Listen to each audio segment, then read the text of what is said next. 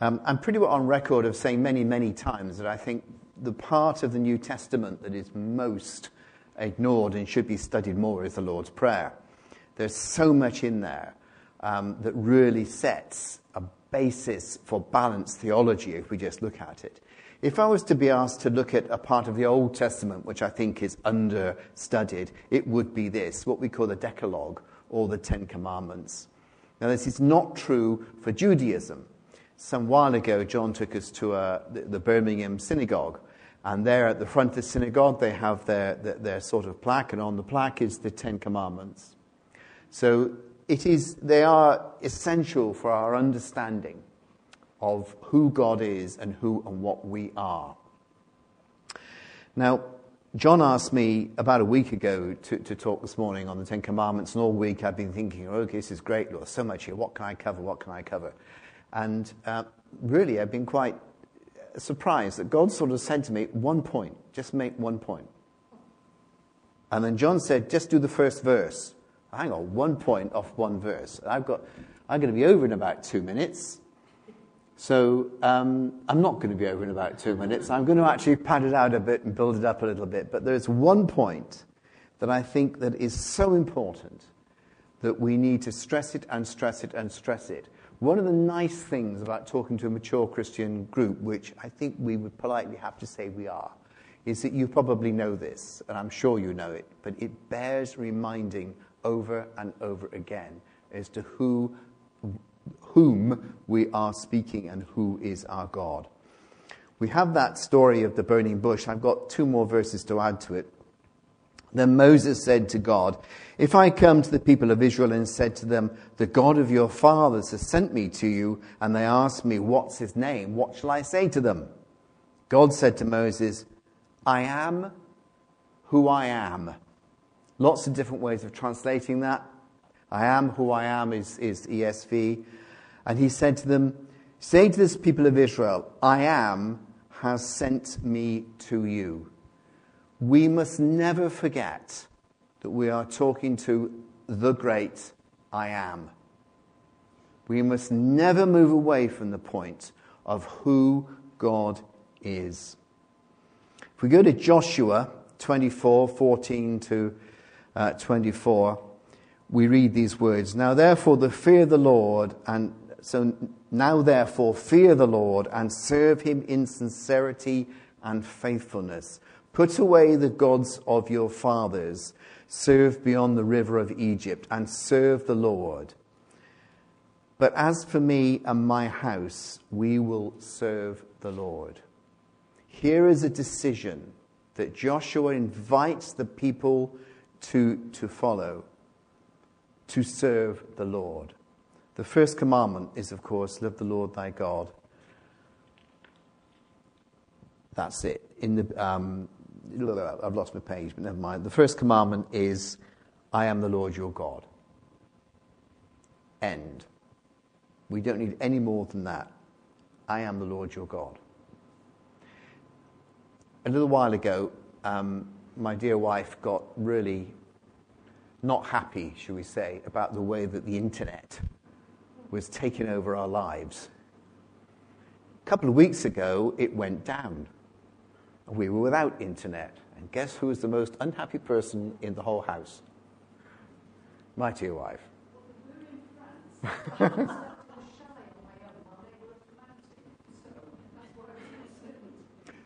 The point I'm trying to make is that we get used to things. And then we rely upon them. As a Western society, we are used to the concept of one God. This was not so for Moses.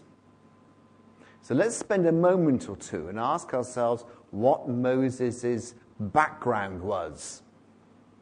Now Moses, as you all know the story, was put in a river, floated down, and found by the princess of Egypt. But God had a twist, and his mother got to help bring him up as well. So Moses was brought up with 2 competing faiths. One was that of the Egyptians, and the other was quietly whispered in his ear from his mother, who still had access to him, was the God of the Hebrews.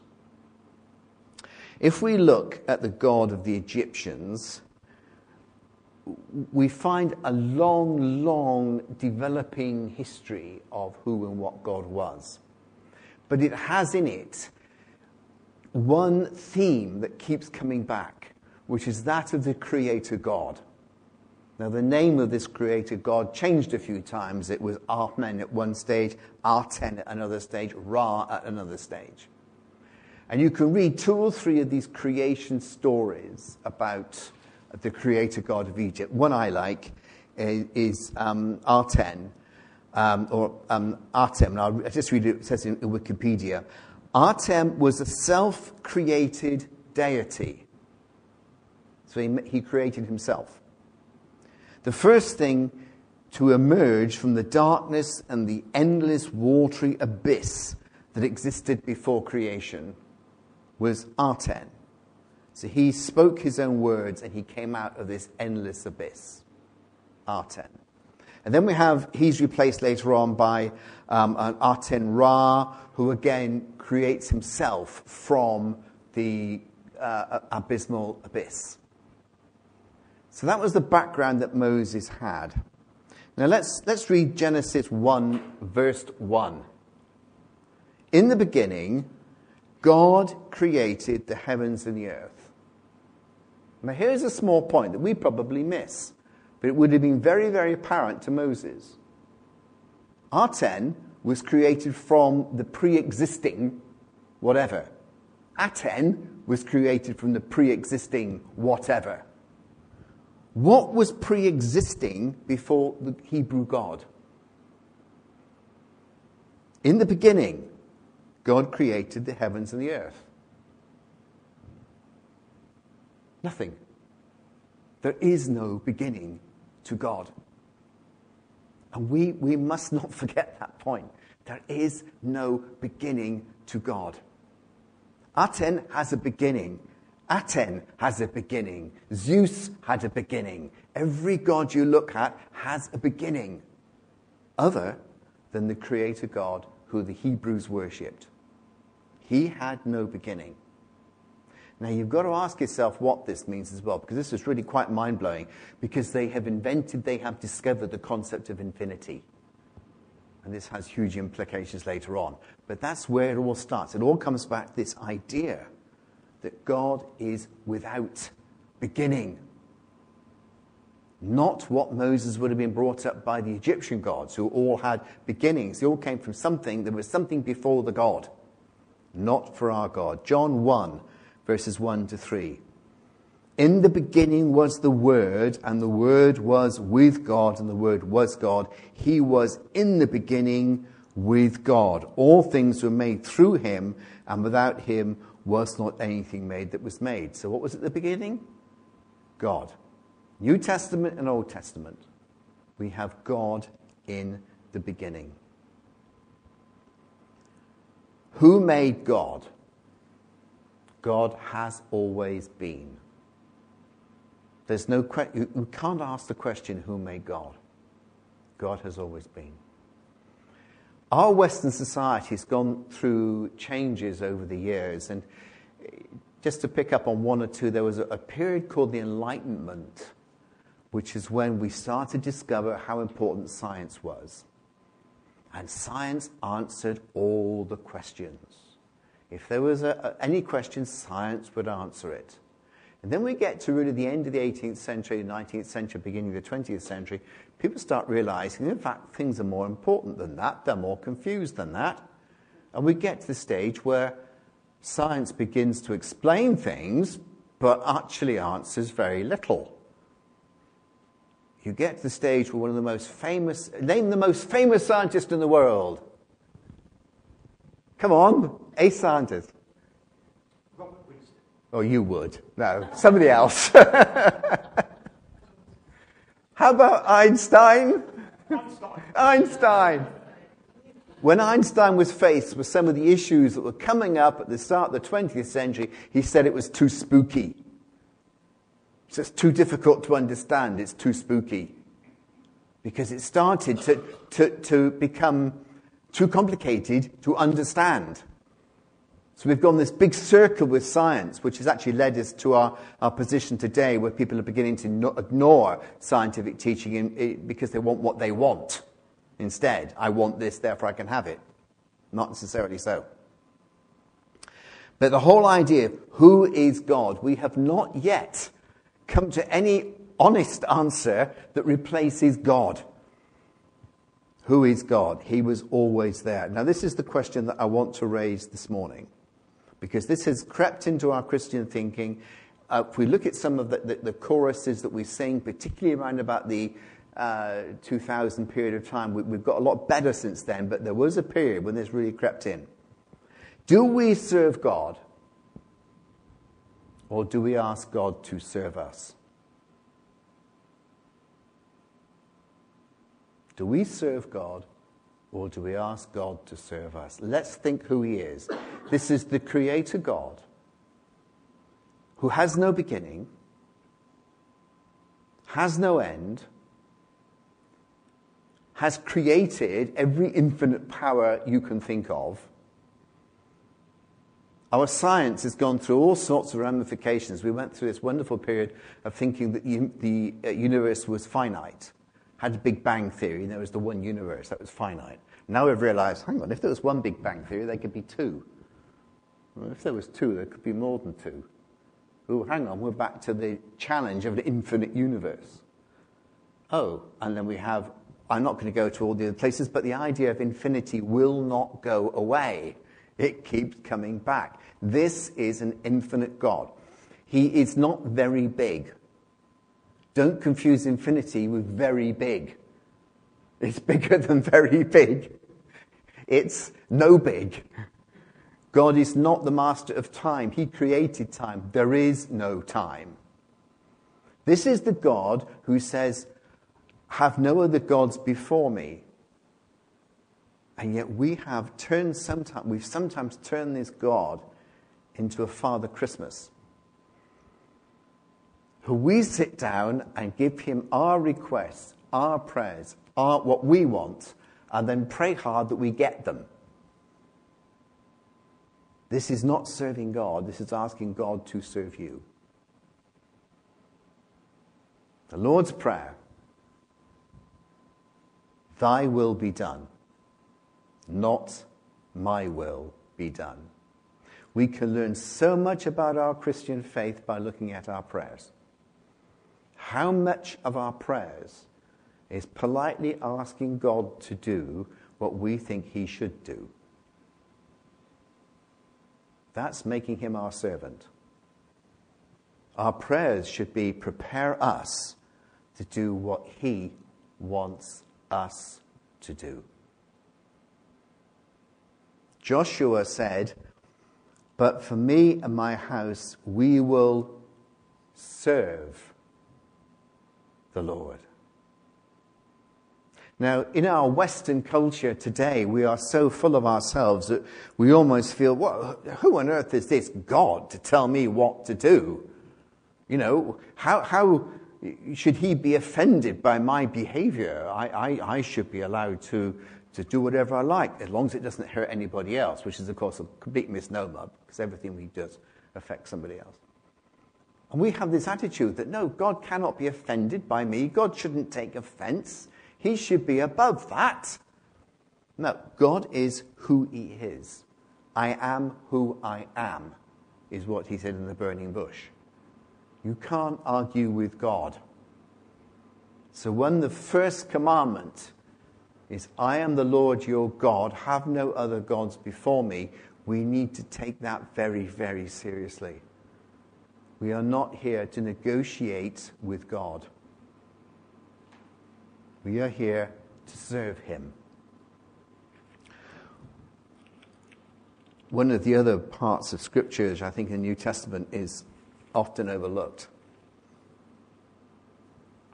is Acts 4:23-31. I've read this passage so many times, but I'm going to read it again. This is where the disciples have been called in before the law of the day and told, you must not preach in the name of Jesus. And this was a serious threat because people have already been sort of punished or locked up and Their lives were on the line, basically, and they knew that. When they were released, they went to their friends and reported what the chief priests and the elders had said to them. When they heard it, they lifted their voices together to God and said, and just by way of aside here, this is obviously a prepared prayer. This wasn't a spontaneous prayer. Someone sat down, they worked this out carefully, and then all said it together. Sovereign Lord, that's a good place to start. Sovereign Lord, who has made the heavens and the earth and the sea and everything in them. So they remind themselves who God is. Who through the mouths of our father David, your servant, said by the Holy Spirit, why did the Gentiles rage and the people plot in vain? The kings of the earth set themselves and the rulers were gathered together against the Lord and against his anointed. For truly in this city they were gathered together against your holy servant Jesus, whom you anointed, both Herod and Pontius Pilate, along with the Gentiles and the prophets of Israel, to do whatever your hand and your plan had predestined to take place. So they pull themselves back and say, this is God's plan. We don't like it. Because we're being told we can't preach in the name of Jesus. We're going to get persecuted. We don't like it. But this is what your hand has predestined to take place. They did not come before God and demand that he change what had happened. They came before God and asked for strength to do what God had called them to do. They were servants. And now, Lord, look upon their threats and grant to your servants to continue to speak your word with boldness. Let's read that bit again. And now, Lord, look at their threats and grant to your servants to continue to speak your word with all boldness. Give us strength to cope with the difficulty you have allowed to come upon us, was what they said. This is having one God and serving one God and following one God. I've said a few times in the past, I can see many Christian traditions today who would be calling the church together to fast and pray, to shake the heavens and change the world and change the mind of God and alter everything as we would like it to be. It was not what happened here. It was God has put this in front of us. We need to adapt ourselves to what God has called us to do. This is having one God. This is following the one God. This is serving the one God. Does that mean to say God abandons us and leaves us? Well, no, not at all. The Bible is also full of promises. If we follow God, he is there with us. Will he lead us alone? No, he won't. Is he helping you? Yes, he is. But take each of those promises in context. And they are promises for those people who are following God. Not for people who are giving God orders. This is a big step in our Christian life. It's a big step as we grow up as adults. You know, one of the challenges for young teenagers, or I'm sure we have all been children, we've all had children, many of us have got grandchildren, and we see this happening over and over again. If a baby wants something, what does it do? Hollers. Effectively. Somebody once did some psychological studies on pain threshold of human hearing. And about the most painful place for human hearing is a screaming baby. There's a reason for that. The baby gets attention. It hollers, it cries, it demands. What's the correct thing to do? Give it what it needs. If you try the same thing as an adult, it doesn't go down very well. Somewhere in between, you have to make that transition from being a screaming baby to a responsible adult.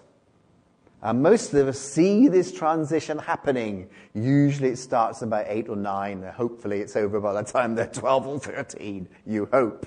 But the kids wake up and realize, oh, screaming is not the way to get my own way. I have to start being responsible. I have to start taking on responsibility. Have you all seen that in your children? Maybe you can remember it in yourselves. It's the same as Christians. When we first become Christians, we are babes in Christ. And to some extent, we holler at God to get our own way. God is gracious. He often helps that way. He often listens to those hollering. As you get older in Christ, you start to realize, no, I'm here to serve God, not God to serve me. And we go through a period of transition where we should come to a place where we recognize we are called to serve Him, not Him to serve us. I've had more than one exchange of communication, shall we say, between Bible colleges and people like that, where they write off, we are training tomorrow's leaders. God wants leaders. And I've been writing, no, He doesn't. He wants followers. You should be training tomorrow's followers, not tomorrow's leaders. One group of people that I'm sure we all know quite well had it in one of their basic training manuals. Come to God, and what you do in the first couple of weeks is you sit down and you tell God what you'd want to happen with your life. And then you ask God and He'll help you make it happen. It's completely upside down. It's completely the wrong way around. You should be coming to God and saying, God, what do you want me to do with my life?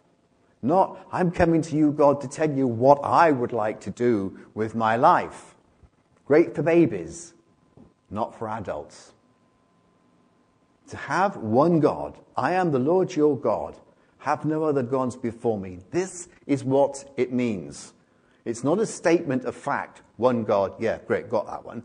It's calling you to serve Him in this submissive way. He will be with you.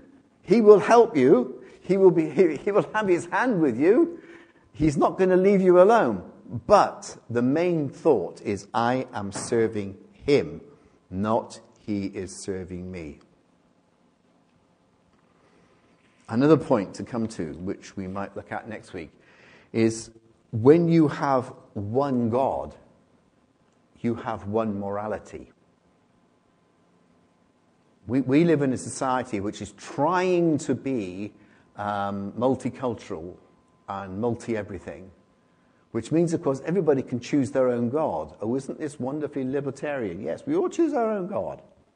But let me remind you that there was a religion that came to prominence in Germany in the 1930s, and that was a religion.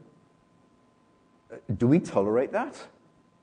Do we turn around and say, that religion, well, it's a good religion, you know, people want to hate Jews and put them in gas chambers, fine, that's their religion.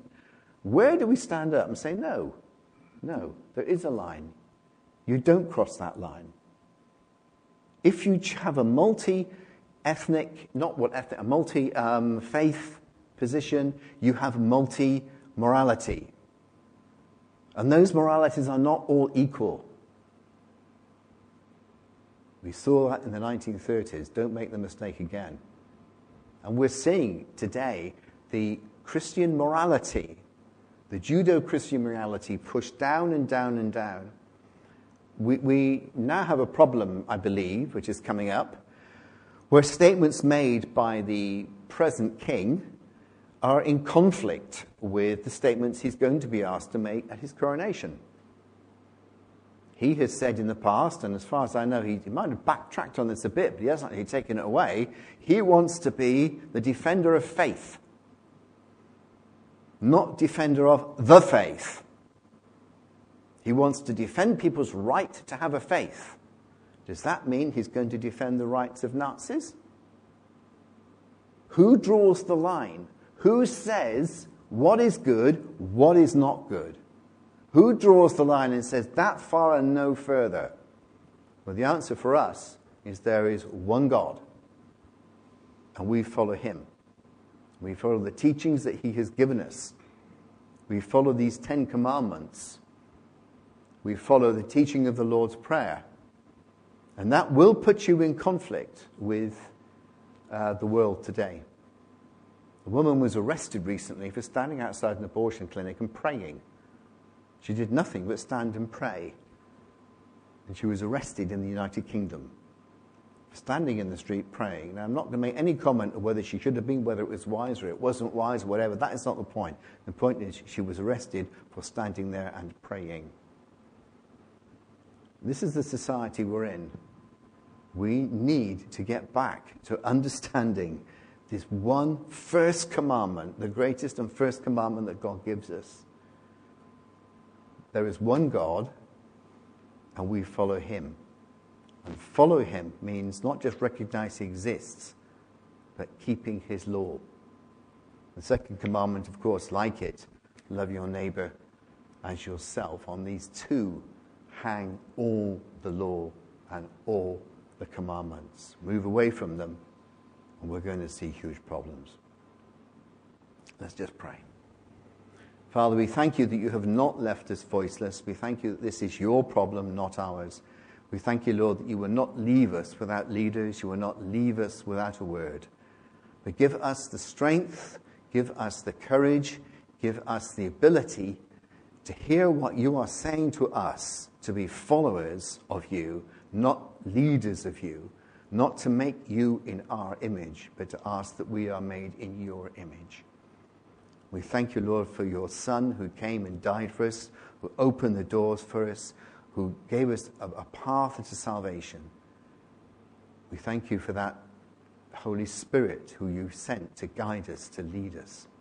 So we're not alone, but we pray, Lord, for courage and for strength to say that we have one God and we follow him. Amen.